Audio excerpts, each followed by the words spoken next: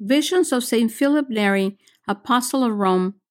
In St. Philip's time, the church was at a low point. Renaissance had taken its toll on the spirituality of most religious in Rome. The Medicis controlled the College of Cardinals.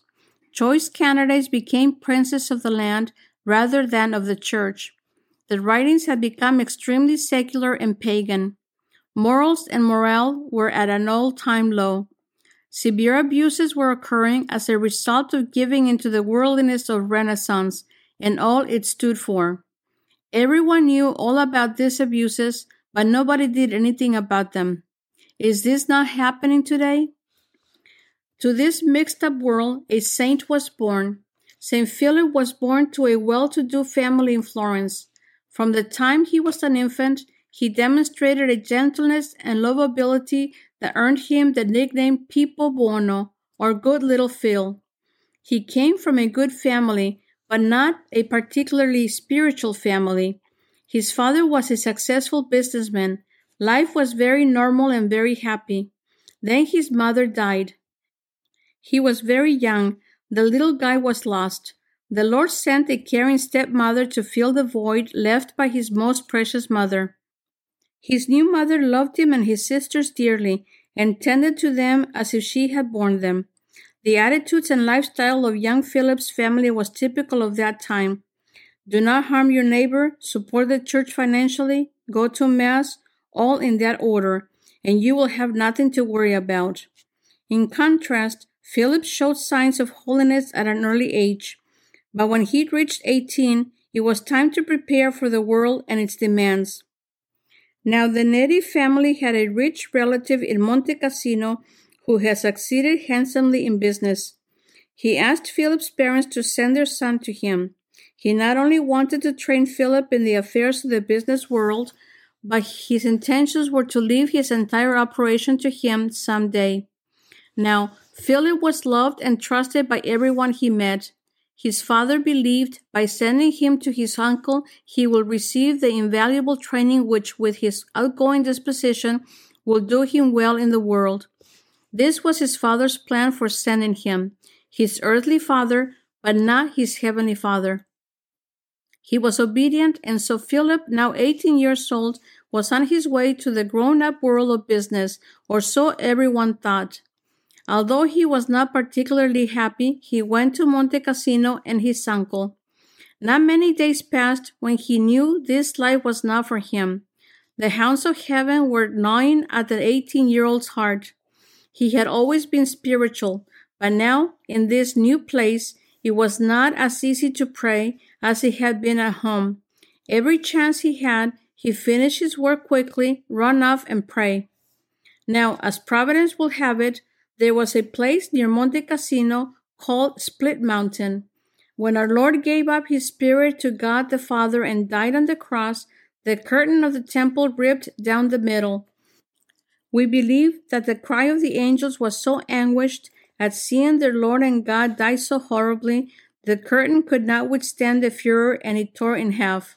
The tradition on Monte Cassino has always been that at the very same moment that the curtain split in Jerusalem, the mountain, Split Mountain, split in two as well.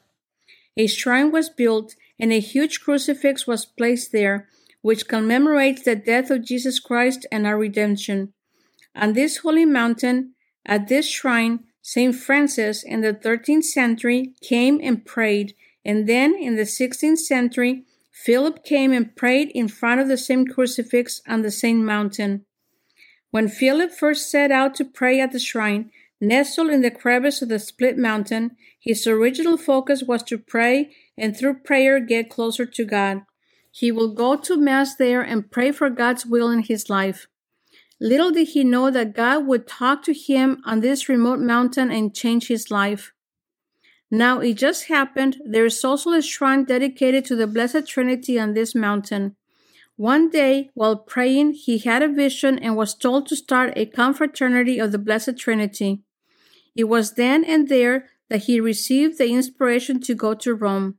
He made his decision based on this mystical experience, which he said brought about his conversion.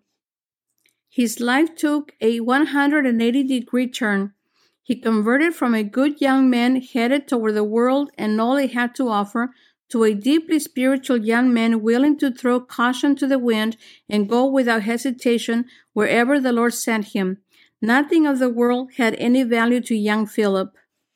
Philip goes to Rome. He set out for Rome with no possessions. When he arrived there, an archduke who also came from Florence provided him with shelter. His once-a-day ration was barely enough to eat some bread, water, and a few olives or other vegetables. His room, an unfinished attic with bare floors, a bed, a chair, and a line upon which to hang his clothes. But for him, it was God's will, and he was quite content. Philip was hired to tutor the Archduke's young sons in exchange for his room and board. The boy's mother testified that the two, who had been unruly, became little saints under his direction. What developed was that soon they, too, wanted to devote their lives to God, and so the three, Neri and the two young boys, will go to the basilicas and down to the catacombs, especially Saint Sebastian, to pray. Outside of tutoring and praying with his two young friends and students, Philip spent the first 2 years in Rome as a virtual recluse, his spare hours in solitary prayer. Then he went from his little self-styled hermitage to studying at the Sapienza and the Sant Agostino, two well-regarded schools under the Augustinians. He became a brilliant student in philosophy and theology. Philip kept persevering full steam ahead in this direction for 3 years, and then, as urgently as he had begun, he just stopped. For the last 3 years, whenever he had a chance between his studies and classes, Philip would go off to pray. He would look upon Christ bleeding on the crucifix. Then he would go into ecstasy and enter so deeply into the passion of our Lord, it was as if he were there with the Lord on the cross, suffering and dying. Was this what had precipitated his sudden change of heart? Possibly the reason behind his metanoia, his sudden change in direction, was due to the sad condition of the church and her needs. In 1526, Rome had been sacked and she was slowly recovering from the rape and pillaging. The church had been affected. Priests rarely celebrated Mass. Scandals spread about the clergy. No one went to church anymore in Rome. We have to believe that Philip Neri had a very special relationship with our Lord Jesus because he made radical, about-face modifications in his life at a minute's notice. Jesus knew that Philip was not someone content with just going through the motions, and he could and would work with that. If he had ever been made a cardinal, Philip would not have been a landowner, but a prince of the church. All we know is that he sold all his books. He felt the call to do something extreme, so he went out and stood on the street corners of Rome and talked to whoever would listen. In short, he was answering the call to evangelize Rome. Through this, he earned the title Apostle of Rome. He had an overpowering urgency to create change. Something very interesting happened. Young people from the surrounding offices, banks, and shops gathered around him and listened. The qualities that his father had seen in him, God would use to bring these young fertile minds and souls to do his will. When he spoke, they gravitated toward this troubadour of the young. They joined in with his great sense of humor, laughed at his jokes, and cried when he spoke of that God who had lived and died for them. You would have thought that this being the early stages of Renaissance, everybody would be looking for things not spiritual, not church, more of the world, secular, artistic, and fun. But that was not the case. Not everyone was caught up in the paganism that had become so fashionable. Actually, the rank and file, the little people in the church like you and me, were looking for Jesus, but they didn't know where to go or whom to ask or what to do. They didn't want to join in the permissiveness that was rampant. They needed someone to say it was all right not to want those things, but to want something of a higher level. That someone was Philip. He gave them that. He satisfied their hunger for more. First, he won them with his beautiful personality and great sense of humor. Then, It didn't take long before he had them really hearing him with their minds and hearts. When he greeted the young people, he would ask, "Well, brothers, when shall we begin to do good?" And they responded, following him, joining him in corporal works of mercy, visiting hospitals, prisons, the elderly, and the sick. They realized more gratification and self-worth from this than from all the Renaissance perversion which was being thrown at them. They started to gather with Philip Neri in his small room. The laity, priests, nobility, and commoners all will come and pray, and through this he formed what is now known as the Oratory of the Laity. Vatican Council II affirmed his apostolate. He founded a confraternity of laity who were formed primarily to pray and tend to the needs of the pilgrims who were coming to Rome for the Holy Year. The pilgrims of that day traveled with much love and devotion for Mother Church, but little more. They were hungry, needed shelter, and often medical care, but mostly they came thirsting for the Word of God. As most pilgrims were extremely poor, the members of the confraternity took full charge of them. They tended the sick personally and brought them to the hospital of the Holy Spirit when they were in need of professional care.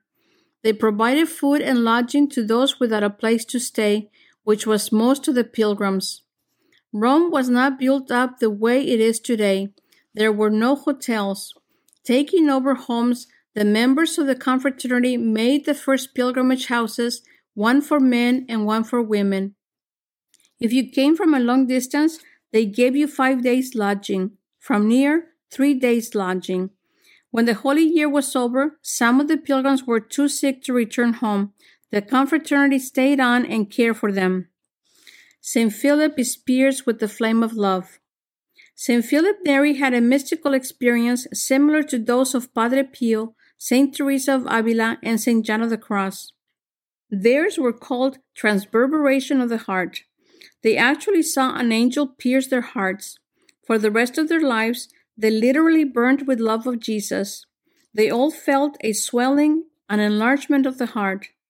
During the day, Philip Neri spent his every waking hour serving God's children, but at night he would retire to the catacombs and pray.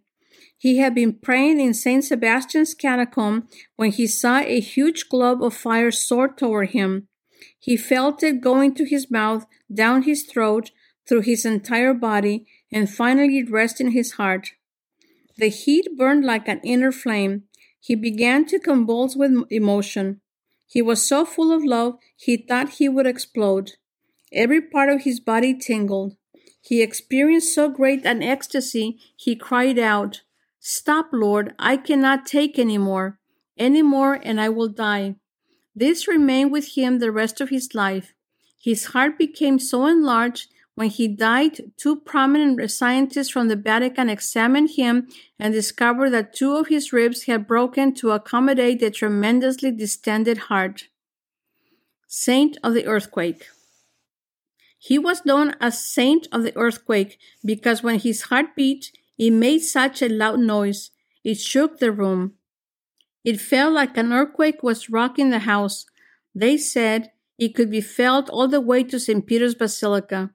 From that day on, he never knew when he would be overcome with this fierce tremor, his heart beating with such intensity his whole body shook. Although this outward manifestation troubled him, the Lord so filled him with his love, he radiated. All this took place before he was ordained a priest. He had been of the laity. He had formed a confraternity of laity whose charism was to serve other laity. He never felt called to be a priest. He never felt worthy to be a priest. No amount of persuasion would convince him to become a priest. It was only when his confessor ordered him that he was finally convinced, and Philip was ordained at age 34. He continued his apostolate of speaking to people and in that way bringing them back to the church. However, now the main vehicle he used was the confessional. He spent hours and hours each day counseling penitents. He began a practice of having dialogues with the large group of penitents who spent hours on long lines at the church waiting to go to confession. A big room was set up above the church. Followers of the community of Philip Neri will flock there in great numbers to hear his lectures. Now keep in mind, this was during the Renaissance, when there were so many distractions of every kind available down the block or around the corner. Yet these people would rather be in church listening to Philip Neri talk about Jesus. The decadence and paganism of the past was hard to do away with in one day. At the time of carnivals, revelers lined the streets, engaging in all kinds of debauchery. Philip Neri gathered up young people who, rather than participate in this pagan behavior, instead processed to Rome from one church to another to 7 churches: St. Peter's, St. John Lateran, St. Mary Major, St. Paul, St. Sebastian, St. Lawrence, and the Church of the Holy Cross in Jerusalem. When the procession was over, they all gathered together and broke bread. Now, when you want something done, inflame the hearts and minds of the laity. A group of people formed, quite a few of them from the aristocracy, and they became part of Philip Neri's confraternity. They had started first by listening and then making the lessons their own doing. They organized what we might call today outdoor picnics. They hired the finest musicians to play, prepared small meals, and served all who had been in the procession, rich and poor alike. After the picnic was over, the nobility gathered all the dishes, cleaned the area, and tended the needs of all, while Philip Neri taught the faith. Conversions came about. The oratory grew even more than before after Philip Neri was ordained a priest, adding to its numbers those whom he had ministered. When the congregation was called to prayer in the oratory, a bell was rung to get their attention. Thus began the tradition of the oratorians, which ultimately became a community. Father Philip Neri was its founder. Some years later, when Philip drew up a modest rule for a small number of devotees who had become priests, they were called the Oratorians. His confraternity blossomed. More and more disciples joined. The Pope gave them a run-down church. They tore it down and rebuilt on its foundation a new church designed to glorify the Lord. However, when it was ready, everybody moved into it except Philip Neri, the superior. He wanted to stay in his secluded living quarters where he had spent so much of his life, where the Lord had worked so powerfully. But obedience is the key word. It didn't make much sense for his whole community to headquarter out of this beautiful edifice and for him not to be with them. So, out of obedience to the Pope and his community, he joined them. For the last 20 years of his life, he ministered to many people from his room at the Church of Santa Maria in Vallicella. A veritable who's who of the church and the world passed through those doors asking for guidance. It was on this day that he was most successful and felt most comfortable. It was the same as he had done from the beginning, speaking in the streets and then in the confessional. He was able to fight the evils of the Renaissance most powerfully from this intimate vantage point. The royalty of the world and of the church came to him for advice, as well as those in his community. On May 25, 1595, 44 years and 2 days after he was ordained at age 80, Philip Neri gave his body and soul over to his Lord. He joined the communion of saints in heaven. But here on earth, his work continued vigorously. His followers begot more followers who begot more followers. The poor souls in purgatory. St. Philip had always had a great devotion to the souls in purgatory. He taught his oratorians to pray for the poor souls, to do redemptive suffering for them, to offer up good works, and specially have masses said for them, as there is nothing that moves the Father's heart like the sacrifice of the Mass. Those who had been part of his community or under his spiritual direction held a special place in his heart. Many times he was visited by those of his community who had passed on, asking for prayers. Very often they returned to thank him for what he had done for them, how through his prayers, most powerfully during the Mass, he had kept them out of the pits of hell, and instead brought them to purgatory, where they had confident assurance that they would one day share in the beatific vision. After our saint's death, a holy priest was praying before his tomb when St. Philip Neri appeared to him in radiant glory. The priest recognized him. It was the glorified St. Philip, surrounded by blessed spirits. The priest asked him the meaning of these spirits.